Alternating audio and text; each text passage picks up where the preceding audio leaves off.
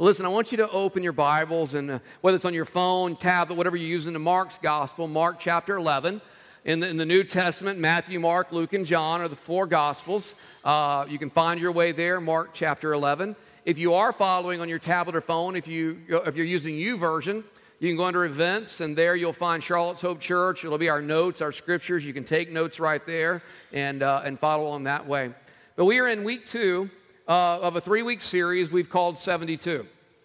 And the reason we call it 72 is it represents 72 hours, 3 days in the life of Jesus that, quite honestly, a lot of folks don't focus on.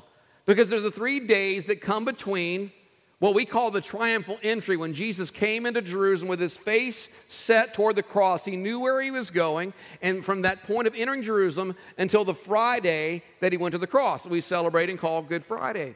But in between that time, there were some amazing events that took place in the life of Jesus, and some amazing teaching that really translates to our commission and our goal even now as believers. And last week we started out by talking about what I call the other Jesus. How that he revealed himself in ways during that time that had not been revealed before.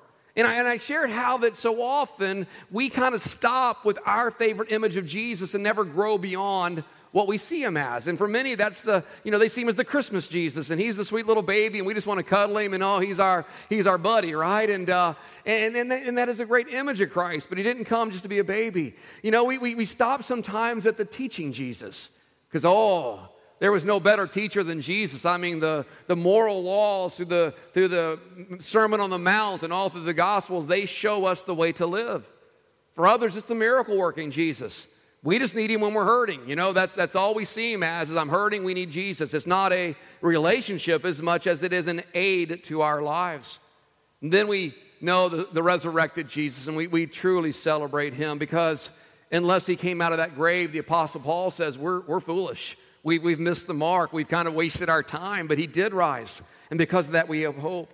But there's this other Jesus. There's this Jesus that says, I'm going to be the Lord of your life. I don't settle for second place. It's the Jesus that came to show the way was not religion, it was relationship. And this morning, we're going to look into how this other Jesus came to expand the disciples' concept of power and authority, but also to show that that's available to you and I today. So we pick it up in chapter 11, down in verse 20. This would be the Wednesday. Just to remind you, so you kind of set the stage. On Tuesday, as he'd come into Jerusalem, he had rested Monday night. On Tuesday, he goes out, and the first thing he does, he walks up, sees a fig tree that has leaves on it but no fruit, and curses it. And then he goes to the temple, and he breaks up the temple, turns the tables over, drives people out. And we studied how that what he was doing was he was showing Israel 2 very important things. One, as a nation, they had a form of faith, but yet they had no fruit to show it. They had a form of religion, but it didn't lead to justice. It didn't lead to mercy. It didn't lead to love. And he showed them by the cursing of the fig tree that their nation was cursed. And then by the clearing out of the temple, he took on their religion and their worship. He says, your worship is just a lot of activity. But again, you mistreat the poor. You don't love the brokenhearted. The priests are not servants. And so he showed them again there was a curse on their nation. Now we pick up the story on Wednesday morning, and it says this: in the morning, as they went along, they saw a fig tree withered from its roots. And Peter remembered and said to Jesus, Rabbi, look, the fig tree you cursed has withered. And if we would have written the Bible, Jesus would have said, no, duh, I did that yesterday, okay? And what was your problem? Did you not believe? But what Peter was saying is, I really didn't believe. You cursed the fig tree, you said, may it never live again. And guess what? It withered. And Jesus said in verse 22, have faith in God.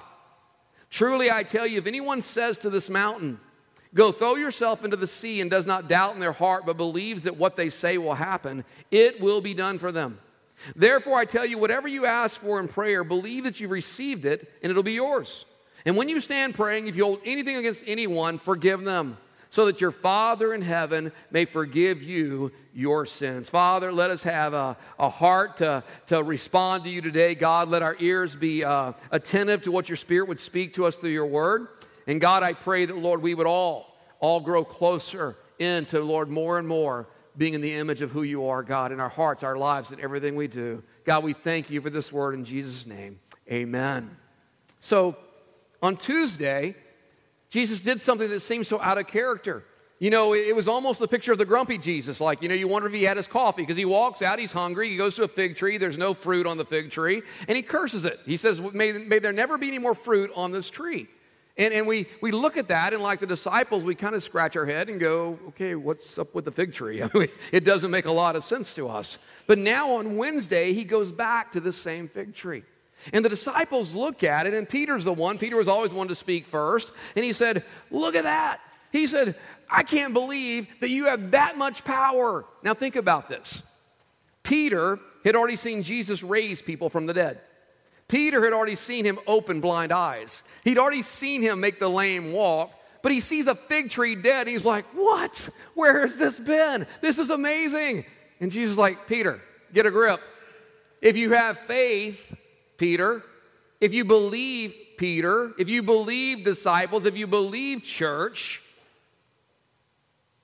you will do similar things. If you believe there is power and authority I give to you, that you're going to carry out my work, not in your own strength, but in the power of the Holy Spirit. And so we see at this fig tree, this cross in their walk, this seemingly insignificant moment, Jesus teaches some incredible principles that you and I need to get a hold of today. And the first was quite obvious. We shared it last week. We talked a lot about that, and that is profession without reality is cursed. Jesus said he's going to judge the religious. It's not about looking right, acting right, smelling right, carrying the right Bible, going to the right church, saying God bless you, which means not a whole lot in the South, or any of those kind of things, because he's saying it's about a heart relationship that leads to justice, leads to mercy, leads to sharing your faith, walking it out. But he was showing them through Israel, through the fig tree, because the fig tree was a representative of Israel. He said, listen, a show of religion without truth, without life change, is not going to get you to heaven. In fact, he says, there are going to be people that come to him in the end days. And they're going to say things like, Lord, don't you remember that I cast out demons in your name? Lord, don't you remember that I prophesied? I stood up and I shared truth, God. And he said, people are going to come to him and say, Lord, I did great things in your name. And he's going to say to them, depart from me. I never knew you. I don't know you.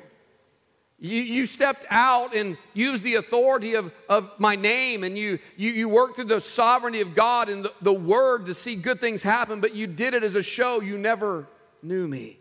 You never gave your life to me. You never walked with me. You see, religion is all about activity. God sent his son that we would know relationship. It leads to works, but works are not what save us. What saves us is our faith. It's walking in that grace we sang about this morning. So the first thing he showed them was this profession without reality is truly cursed. But then he turns the principle, and he turns the story for the benefit of both the disciples and us. Look back at what he says to them. He says, have faith in God, Peter. Have faith in God. Because truly I tell you, if anyone says to this mountain, he's looking, he's kind of got his thumb over his back, he's referring to the Mount of Olives that rose up 4,000 feet, and behind it was the Dead Sea. And he was saying to them, look, Peter, he says, you say to this mountain, go throw yourself into the sea, and you don't doubt in your heart, but believe that what I say will happen, it'll be done for you. He says, therefore I tell you, whatever you ask for in prayer, believe that you received it, and it will be yours. Now you ask, how's that connected to the fig tree? What does this have to do with the fig tree? It's all about the response they had. It's all about the response they had to what in Jesus, if you follow the story of his life, was a very minor miracle. To curse a tree and it dies compared to raising somebody from the dead, not that big of a deal, but they were in awe of it. And they came to him and they said, Lord, how did you do that? What did you do that for? And he says to them what we need to hear today. He says, listen, if you have faith, if you're walking in God's will, if you're active in spreading the kingdom of God, he says, I tell you, you can say to this mountain and not doubt in your heart, but believe it with all your heart. He said, it'll be thrown into the sea. Now, how many know he was not talking literally about moving mountains into the sea? Anybody? So we're not going to go out and curse the Rockies and throw them into the Pacific, all right, or the Sierra Nevadas or the Appalachians or anything else. What he was saying was, he says, look, you're about to go out, disciples. He knew he was leaving. He knew he was going to the cross. You're about to go out. And you're going to be doing things and working with people and sharing the truth in situations that, you know what, you're not adequate for. You're not prepared for. You're not the answer for. And there's going to be obstacles sometimes in your way and in the ways of people that you're trying to reach with the gospel, that literally the obstacle is so big in their minds they can't see past it, but you're going to have authority to pray in my name with faith believing and see those obstacles removed. It's very similar. In John's gospel, you don't need to go there, we'll put it up on the screen. It's very similar to this a promise he shared with them at the Last Supper. He said something very similar to the same disciples when they had the Last Supper together. In John 14, verse 12, he said, "Truly I tell you, whoever believes in me will do the works I've been doing. And they will do even greater things than these because I'm going to the Father." He says, look, there's one of me, but there's a multitude of you. And if we all go out by faith, exercising that faith, look at what can happen in bringing justice and healing and salvation across the world. He says, I will do whatever you ask in my name, so that the Father may be glorified in the Son. You may ask me for anything in my name, and I will do it. Just curious, you think this is a good thing? Yeah. I mean, if I hear my Heavenly Father saying, Mike, guess what? Yes, my son died for you, and he rose from the grave for you. Your sins are forgiven because you have faith to believe. By grace I've been saved through faith, not of works. Awesome. But he says, but while you're here on this earth, guess what? I have that calling on you. I have that calling in your life, and that calling is on all of us, and that is to be the witnesses of the gospel and to go forth and tell people about Jesus. To be involved in the lives of the broken, to be involved in the lives of the hurting. And what he's saying to us is, I want to give you this authority and this power, not so that you can have a bunch of cool toys in your garage, but so that you can pray with people. And you can stand in front of what seems like mountains, and you can believe and not doubt. And when you do that, I'm going to act on your behalf. You see, faith is a very tricky thing to me. It's a very curious thing to me. Because if you ask people, you say, what's faith? Well, usually they'll answer belief, right? It's belief. But belief in what? Well, I don't know, but it's just belief, right? We're supposed to believe, and that's what we receive. But yet, faith is not just belief in anything. In fact, faith is very specific. You see, guys, faith is not faith in things that you think ought to be, right? We all have that, well, if I was God, this is the way it ought to be, and we sort of kind of build up this boldness of, well, we have faith that it should be like I think it should be, but that's not faith. And faith is not faith in our own ideas, our own dreams, our own ambitions, our own abilities. Faith is simply placing confidence in God. That He is who He says that He is, and that He does what He says that He does. You see, faith is something that we are all challenged to grow in, but so often we have a hard time understanding even what it is. He was saying to them, look, guys, every human being alive sometimes has mountains that stand in the way of their lives. Everyone. None of us are immune to that. And if we took time this morning, went around the room, and we were honest, if this was like a community group, we were like sharing together, we could say, hey, what's your mountain? And we would all be able to say, yeah, they're mountains. There's things that maybe they were in your past, maybe they're right there before you, or maybe you fear they're coming in the future. But we could all say there's at least one thing in our life that seems to be that obstacle of our faith. Maybe it's a destructive habit, or a character flaw, or maybe the impossible marriage, or the impossible work environment, whatever that may be. And the truth is, for many who even name the name of Jesus, we've gotten so used to the mountain that we've learned to live in the shadow, and we think it's normal. And sadly, when we pray, there's this almost like this voice in the back of our head that goes, why bother? Why bother? What Jesus was saying was, listen, He's given us power and authority that we don't exercise nearly enough. He's given us promises that He says are still true to this day. He's given us authority over some circumstances and situations that we think have authority over us. And He wants us to grasp this because He wants us to see that if we are going to be a people that bring hope and healing, if we're going to be a people that lead and show the love of Christ, then we're going to be dealing with people that very much need to know that no matter what their mountain is, God has the power and authority to break through that and to set them free and to take them on a path that leads to peace, leads to life. So how do we get that? How do we get that kind of prayer? How do we get that kind of faith in our lives? I want you to write this down if you're taking notes. It's very simply this morning. It's simple in a sermon, but it's complicated in our pursuit. You'll understand in just a moment. The first thing, though, is this. Powerful faith does not focus on the mountain, but it focuses on the mountain mover.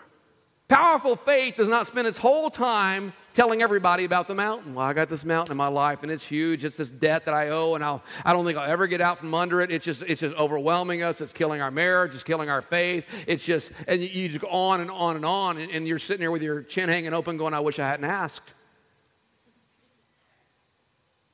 But faith says, I have a mountain, but I have a God who's greater than that mountain. I have a mountain, but I serve a risen Savior. And if He can conquer death, hell, and the grave, what's my little financial problem? Because guess what? He owns it all, amen? And if we have faith, then what we're saying is, God, we're going to look at You more than we're going to look at our mountain, and we're going to place our confidence in something, in someone that we know is true. You see, faith is only faith if it is faith in God as He has revealed Himself to us. That's why the Word of God is so important. Faith is only faith when we walk in the character and the nature of God and we don't speculate of what we think God would like to do in a situation, but we know who He is. We say, God, we believe it's Your will that, Lord, they would be set free right here. God, we pray with faith believing. You know, we sang some songs this morning of breaking chains and all of this, and we can get all the imagery, but it really boils back to that concept that we serve a great God who is faithful. We serve a great God who can do anything. We serve a great God who doesn't change like shifting shadows, the Word says. That is not a man that He would lie and go back on His word. We serve a God who is consistent. He never changes. And when He made a promise, He doesn't wake up having a bad day like we do and say, I don't feel like taking care of that promise today. He doesn't need coffee, amen? He's always on. And He's always available. So what Jesus was saying to the disciples is so critical for us today. He said, if you're going to move in this kind of faith, then you got to start focusing on God's adequacy and not our own inadequacy. Because I'll tell you something. When you stand before somebody that's going through a trial, and they're broken, they're hurting, and they ask you to pray, you realize very quickly how inadequate you are. Denise and I were pastoring in Waco, Texas. I never will forget because it was the traditional church, right? The shotgun down the middle, pews, the whole thing, with the organ that sounded like a 747 landing and the guy leading songs like this. And, very traditional. And every Sunday morning to my right, I would look over and I'd see a blind man and a deaf woman. And every Sunday they came down and asked me to pray. Now, you want to feel how inadequate you are? You're like, who am I? I'm like 28 years old going, God, I'm just trying to figure this stuff out. And I got a blind man and a deaf woman. But what it showed me is that my faith needed to agree with what God says. And there were times, I have to admit, I would pray with them and I'd walk away thinking, God, really? I don't know. I don't know. And they would be the ones that would encourage me. And they're like, Pastor, we don't give up. We keep pressing in. Pastor, we don't stop praying. We believe. And in my young faith, I'm like, but you're not healed yet. And they're like, we know. Do you think we don't know? That's why churches with young pastors are gracious. Man, we don't get it sometimes. We have to learn on them, right? But they would encourage me and say, Pastor, we will see it. Our God is faithful. We trust in Him. It's that matter of focusing not on our adequacy, but on His. Because here's the deal. God does not see barriers. But we do. He's the Alpha and the Omega. He's already seen the end of it all. He knows what's ahead of us. So when we're praying, we only see this. We're like that little tunnel vision, and we're so limited because of that. But He sees it all. And He doesn't see the barriers we see. He sees opportunity for us to focus on Him. Because when we focus on Him, He channels through us His grace and His power. You see, guys, grace is a very important word in this understanding. Because grace for most people is a get-out-of-jail-free card. That's kind of what or get-out-of-hell-free card is what we look at it as. Because we say, we're saved by grace. That's awesome. But grace is powerful. Grace leads us to confidence. Grace builds in us hope. And hope is that confident expectation of God doing what God says He will do. But it begins by grace. We don't deserve it. We didn't do anything for it. We just believed. And so what he was saying to them was, listen, if you have faith, it's not I have faith so I can get what I want. It's I have faith so I can come into alignment with my God. And I can say, God, your kingdom come, your will be done on earth as it is in heaven right now in this situation. And God, I stand in a place of believing it'll be done. Because when I have faith, trusting in the revelation of God, then I begin to pray consistent with who God is. I begin to pray consistent with what His will is and what His purpose is. I begin to pray consistent with what God's desire would be and not just my own desire. And when I do that, then I'm seeing God as He is, and He's revealed Himself to me. But how does that happen? How do you get there?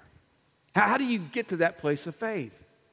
Well, can I tell you, you're always pursuing that place of faith. You don't arrive one day and say, I'm the mountain-moving prayer guy around here, because we're all growing in that. And here's the cool thing, and it's available to all of us. So we don't have like the designated mountain mover in the church.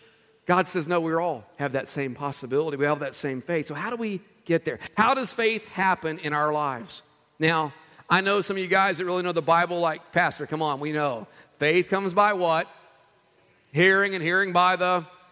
Now, some of y'all, that was new to you. You're like, what? What'd they say? Faith comes by hearing, and hearing by the Word of God. And I say, you are absolutely correct. But here's the problem. The disciples didn't have the Word of God. They didn't get to read this. They had the Torah. They had the Old Testament stories. But they had something we didn't have, though. They got to walk with Jesus. But can I tell you, it's the same promise and the same premise today, and that is if we want to have faith, then God gives us faith as we learn to walk with Him, as we learn to know Him, as we pursue a relationship, as we grow in our understanding. You know, it's interesting how we want something, but we approach it with a poverty mentality, and that's that, you know, we don't have it and we don't think we ever will, so why bother trying? But when we want to grow in faith, we go here. We come to God's Word and we say, God, let us see your character, your nature. Let us rehearse what you have done, because you're the same yesterday, today, and forever. So God, we're going to trust you. So in the disciples, for them to walk with Jesus, they had this understanding. They knew what happened back in the day. They had grown up with the stories. They had grown up with the stories that we read in the Old Testament now, and for them it was life. For us, it's a good story. And I thought back to one of those stories of what they might be rehearsing in their minds, because as growing up in a Jewish family, they'd heard it over and over again. And that was the story of when the children of Israel came out of bondage, out of Egypt, and came into the promised land. It's the representation of what we see as salvation. And it's very interesting in that story back in Joshua, the book of Joshua, that before he let them go into the promised land, he said there's 3 days of preparation. But in those 3 days, here's what he did, and it gives us a pattern of how we build our faith. The first thing he did, he said, look, we've been here before. They came to the Jordan River. It was the barrier. It was that mountain. We've come here before. He says, now, we're going to cross the Jordan because the promised land is there. God had made the promise to Joshua. The children of Israel, they were young. They had come up. The ones who had doubted before were dead. It was a new generation. And he brought them up to the place, and here's the orders he gave them. He said, listen, keep an eye on the Ark of the Covenant. The priests, when they put it on their shoulders, you keep your eyes on that. You follow the Ark. And what the Ark represented was the Word of God. It was knowledge. Guys, faith comes through knowledge. Faith comes through understanding God's Word. And can I tell you, it's not your grandma's understanding of the Bible. It's yours that builds your faith. It's not anybody else's, it's ours. And we are a generation that is without excuse when it comes to access to the Word of God. It's on our stinking phones, amen? It's right there. It'll even remind you didn't read your Bible today. Kind of irritates you sometimes, but again, it's kind of helpful, right? He says, keep your eyes on the Ark. The second thing he said, which is equally important, is he said, listen, they encouraged everyone to expect God to do something amazing. They said, we've never been this way before. So there's an expectation. So our faith begins to grow. We have knowledge, and then we begin to expect something to happen. But the third piece is the hard part, and that's when he said to them, now listen, for this to happen, for the Jordan River to not be an obstacle, he said the priests are going to have to step out and wade out into the river and stand in the middle of the river with the ark on their shoulders. Now, biblical history, they were not alive when Jesus parted the Red Sea. They had heard about it. They'd never seen it. So can you imagine these priests with this large, heavy Ark of the Covenant? The water is flooding. It's at flood stage. And they're like, okay, we've got the knowledge. We got anticipation. But man, obedience is hard. You really want us to step out into that water. But can I tell you, it's when we step out that our faith grows. It's when we step in that our faith grows. It's when we speak to somebody, when we pray over somebody, when we trust God with our finances, when we trust God with our business, when we walk in obedience, that's where faith grows. What happened in the story was when the priest waded out in the water, the miracle happened. The Jordan rolls back. They walk across on dry land. And the rest is history. But that pattern is the same for us today. If we want our faith to grow, we need the Word. We need expectation. And we need obedience. Because here's the key. And this is the wrap-up point. And that is, for our faith to grow, it's got to be persistent. You see, he says, when you pray and you ask in my name, believe that you'll receive, then you will have it. But here's the problem with our technology-driven, instant access society. Well, God, I prayed. I didn't see it happen, so you must not be interested. I move on. And yet the Word shows us patterns again and again of prayer and faith that grows. In fact, there's a statement that Jesus made, and we're going to close with this scripture, and it's in Matthew 17:20. Where he said to the very disciples earlier in their walk, he said, if you had faith like a grain of mustard seed, you'd say to the mountain, move from here to there, and it'll move, and nothing would be impossible. And you know what the church has done with that scripture? We've totally misinterpreted it. Because everybody says, if you just have a little faith. I've been in service where they've handed out mustard seed. I mean, it's a little bitty. And the premise is always, if you just have a little faith. But here's the thing they miss. The mustard seed grows into a very, very large bush. And the picture's not of this little faith, it's of a growing faith. It's got to start somewhere. But here's the deal, when it starts, we got to act on it. And when we pray, we got to believe. Because our faith starts small sometimes, but if we keep coming and we keep praying and we keep believing, what we're doing is we're letting God enlarge the faith in us. Until that point that we're absolutely believing, God, nothing is impossible for you. But I'm afraid so many have missed. I'm afraid so many have missed out on seeing God move in your family, in your life, because you just quit. You didn't press in. There was no persistence. There was no continuance. So therefore, there was no strengthening of faith. You say, but Mike, I've grown weary. We've been praying over this for years.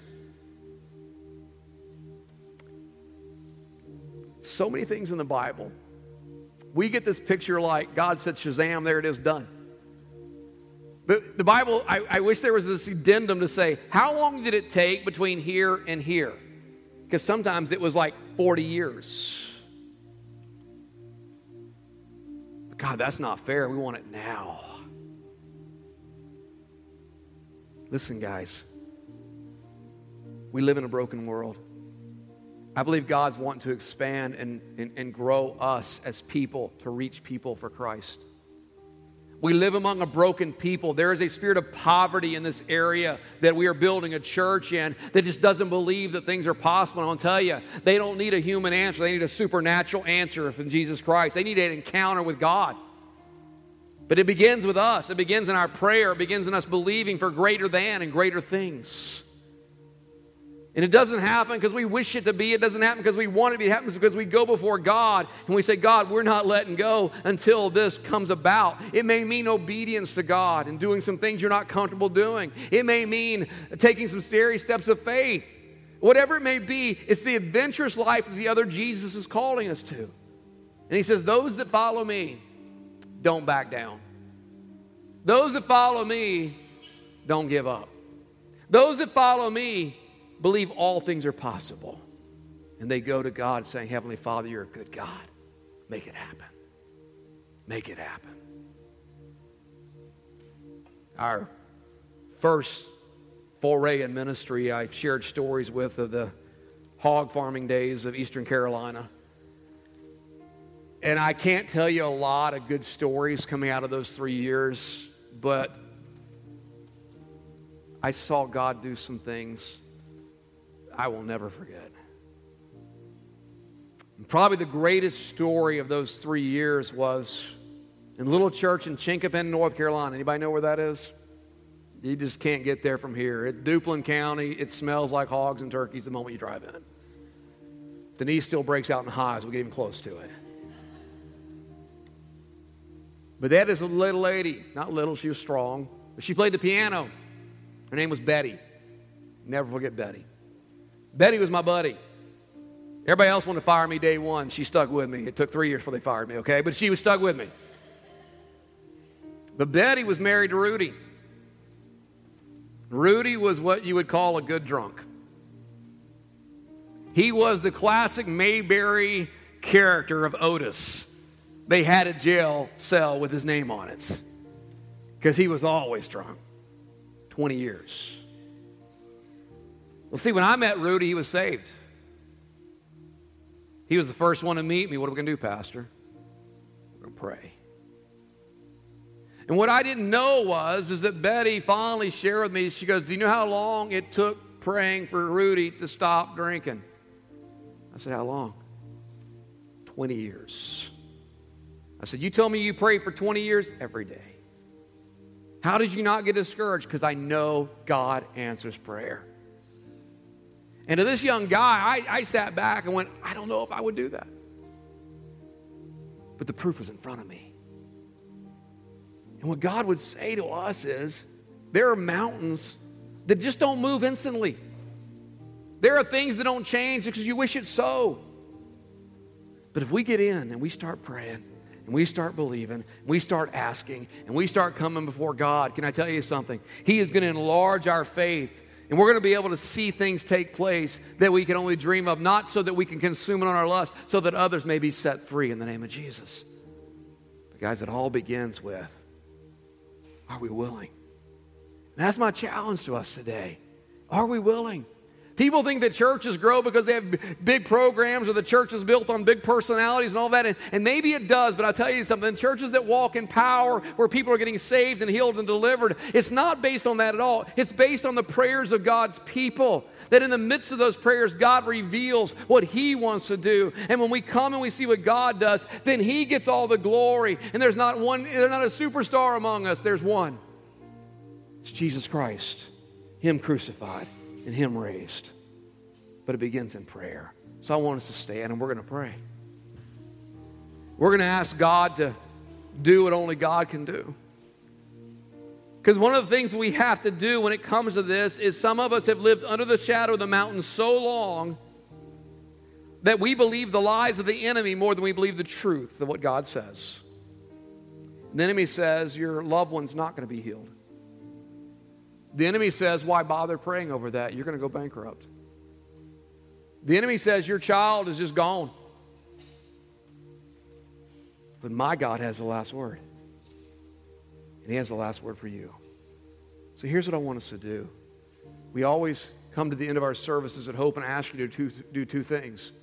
That is to ask yourself, what is God saying to me? And I think that's very explosive this morning because right now I believe a lot of you, you're visualizing the mountain. You're like, yeah, I've grown accustomed to the shadow. And others of you are you're getting pumped up. You're like, Pastor, come on, let's take it on. But whatever God is saying to you, you got to act on it. I can't do it for you. I agree with you. We'll agree with prayer. But I can tell you, God wants to answer your prayer, not just Mike's prayer. I pray God's will be done. I pray God's best over you. I pray God would pour His blessing out on you every day. I pray God to give you wisdom and strength. I pray God to give you power and bravery, courage. But He's listening for your voice. Let's make it known today. Would you